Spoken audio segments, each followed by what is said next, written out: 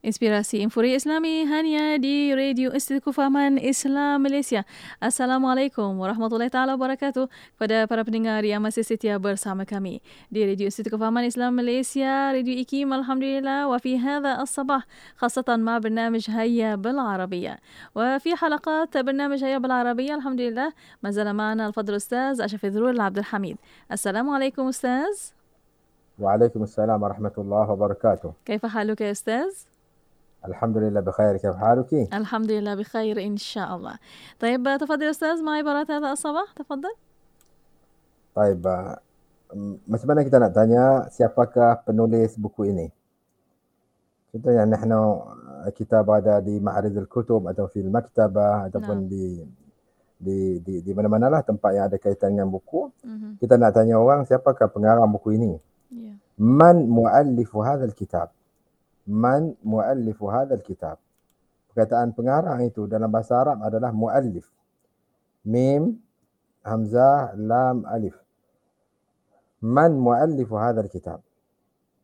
Man muallifu hadzal kitab? Siapakah pengarang buku ini? Kemudian misalnya kalau dia nak jawab apa itu penulis buku itu adalah perempuan misalnya, dia jawablah, dia kata muallifatu hadzal kitab imra'ah isma kadza. Jadi apa yang kita boleh pelajari di sini adalah apabila kita nak tanya sesuatu benda, kita tidak tahu dia adalah muzakkar atau muannas. Sebab pengarang ini boleh jadi perempuan, boleh jadi lelaki. Jadi kalau kita tak pasti siapakah identiti dia dari sudut jantina, kita akan guna muzakkar. Kita akan guna muzakkar. Man muallifu hadzal kitab? Siapakah pengarang buku ini? Kalau lelaki okeylah, kalau dia jawab perempuan, perempuanlah. Muallifatu. Kalau perempuan muallifatun, lelaki muallif. Man muallif hadzal kitab? Siapakah pengarang buku ini? Itu muallif. Ingat muallif pengarang. Muallifun dia punya jamak dia. Muallif satu, kalau jamak dia adalah muallifun.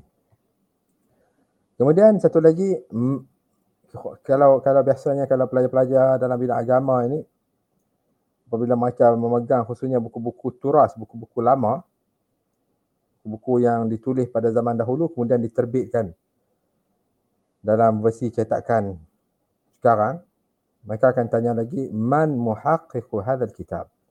Man muhaqqiqu hadzal kitab? Muhaqqiq mim ha qaf qaf. Muhaqqiq maksudnya seseorang yang berusaha menerbitkan semula buku itu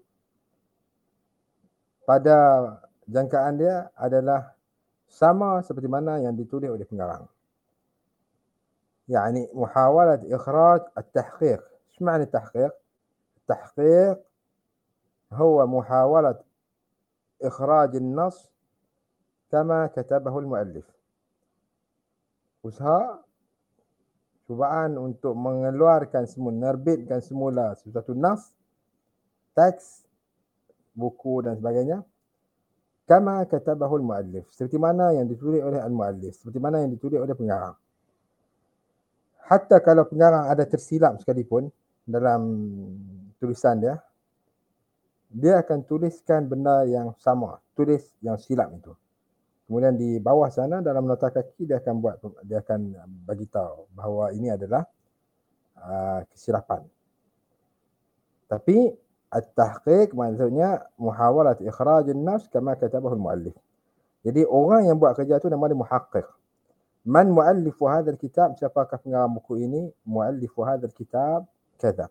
Man muhaqqiqu hadzal kitab? Siapakah yang menyunting? Siapakah yang menerbitkan semula buku ini dalam bentuk cetakan yang kita dapat lihat sekarang? Itu nama dia muhaqqiq. Sebab dulu tulis teks asal yang ditulis oleh pengarang pada 400 tahun yang lalu, 500 tahun yang lalu, semuanya ditulis dalam tulisan tangan. Jadi macam mana dia nak hasilkan semula? Jadi orang kena ambil baca, kemudian dia bandingkan teks yang ada, manuskrip yang ada, kemudian dia terbitkan dalam bentuk buku yang kita dapat lihat sekarang. Itu orang macam tu nama dia muhaqqiq. Kemudian berkaitan at-tab'ah. At-tab'ah maksudnya cetakan. At-tab'atul ula, at-tab'ah tsaniyah, ta, ba, ain, ta. Jadi kalau tuan-tuan nampak at-tab'ah, itu maksudnya cetakan. Lepas tu kalau tuan-tuan nampak lagi atas kulit buku tu nama dia Darun Nashr. Darun Nashr itu penerbit. Jamak dia Durun Nashr. Ad-dar, jamak dia ad-dur.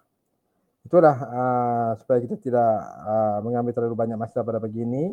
Tuan-tuan mungkin dapat ingat beberapa perkataan itu. Mu'allif, muhaqqiq, tab'ah, dar, dur. Ini semua perkataan-perkataan ini tuan-tuan akan jumpa apabila tuan-tuan pegang buku Arab.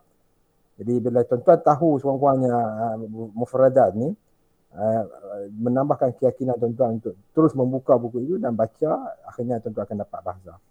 InsyaAllah. يا إن شاء الله. الحمد لله. في آخر اللقاء أشكرك شكرا جزيلا أستاذ على هذه العبارات لهذا الصباح، وإن شاء الله سنتقابل في الحلقات القادمة. السلام عليكم. وعليكم السلام ورحمة الله وبركاته. ومع مستمعينا الكرام استمروا معنا في إذاعتكم إذاعة معهد الوعي الإسلامي الماليزي راديو إيكيم.